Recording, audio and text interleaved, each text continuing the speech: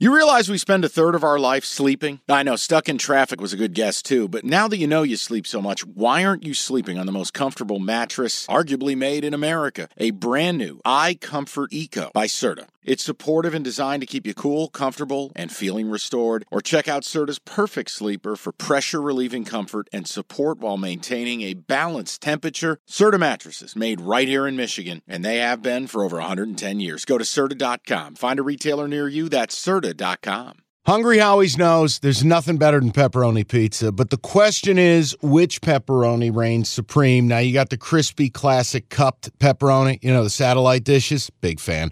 But why choose one when you get both? They got a pepperoni duo coming up. See, this is more up my alley right here. Pepperoni duo, you're getting the classic cup pepperoni, plus the original, plus 100% real cheese, unlike a lot of these other places around town. Get a large pepperoni duo, $9.99, only at Hungry Howie's. Back to the matter at hand, the Saints and the Rams. Rams are laying 4 on FanDuel right now. The Rams won 4 of the last 5, and the one that they did lose, they lost in overtime to Baltimore on that Tylan Wallace punt return, in which there was about, count them up, 6 blocks in the back that went uncalled. But hey, the refs are doing their best, I suppose. The Saints, 3-4 road record on the season, but 2 of those wins came against Carolina and New England, who have a combined 5 wins total. LA came back, beat Washington so badly they ended up benching Sam Howell for Jacoby Brissett. Jacoby Brissett gave him a little bit of life, but not enough to cover the spread of 6.5. So the Rams won that, obviously, and covered 6.5 as a favorite. They're 7-7.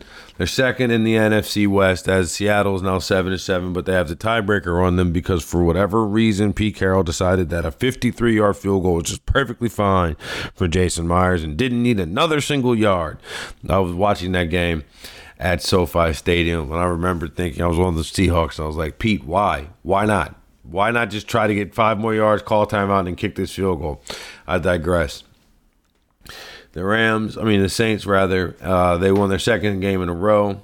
They beat the Giants, and Tommy DeVito, put the end to Tommy DeVito and his little Linsanity run, as we've seen several different quarterbacks have it. Josh Dobbs, Jake Browning's in the middle of his. I don't know. I think maybe Tommy DeVito might be able to pull 1 or 2 out of his hat, especially against the Eagles this week, but that's something different. Saints are also 7-7. They are tied record-wise with the Buccaneers at the top of the NFC South, but Buccaneers have the tiebreaker, which is division record. One thing I do know about this game, in prime time, Derek Carr is going to throw an interception. I know it's minus 130. I don't give a damn. Derek Carr is going to throw an interception. I have no faith in Dennis Allen and Derek Carr let's just pull this up. Here are the results against the spread for Dennis Allen on short rest. 2-7 against the spread. Sean McVay on short rest? I'm glad you asked. 12-6. And I challenge you to find any Dennis Allen stat against the spread that he is even within 4 games of 500 in, and I'll eat my hat. This is the worst coach in the NFL right now. Great defensive coordinator, really good defensive coordinator, worst coach in the NFL. His job is too big for him. Sean McVay, on the other hand, the work that he and Matthew Stafford are doing, and I know to some in Detroit that's a swear word, so I apologize. But the work that he and Matthew Stafford are doing, let's put it like this. If Puka Nacua played for the Saints, he may only have 100 receiving yards on the year.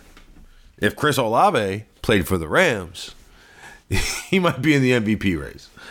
I'm being sarcastic on either side, but I think you get the point. I'm taking the Rams to cover the 4 at home. I know that there's really no home field advantage in Los Angeles if you've never been to a game in SoFi Stadium. I encourage you to travel when your team's out here because let me tell you, you'll be surrounded by fans of your team. It will feel like home away from home because the dirty secret about football in LA is nobody gives a damn. about this team, and even less people give a damn about the Chargers. I'm taking the Rams to cover the 4, Derek Carr to throw an interception, and the only hope is that he doesn't get pulled in the red zone for Taysom Hill. But I expect Aaron Donald to eat in this game and just go completely wreck shop. Quick, name 6 people on the Rams defense. All right, you can't do that? All right, name 3. Exactly. Aaron Donald. That's it. That's really all you need to know. This defense has been flying around. Raheem Morris probably deserves another shot at a head coaching gig. Hell, maybe it'll be in New Orleans when this thing is all said and done. I'm taking the Rams -4 and Derek Carr to throw an interception. Not laying on the total because, quite honestly, the Saints scoring 24 points last week shocks me completely and totally. And I don't know what to do with that. Okay, picture this. It's Friday afternoon when a thought hits you.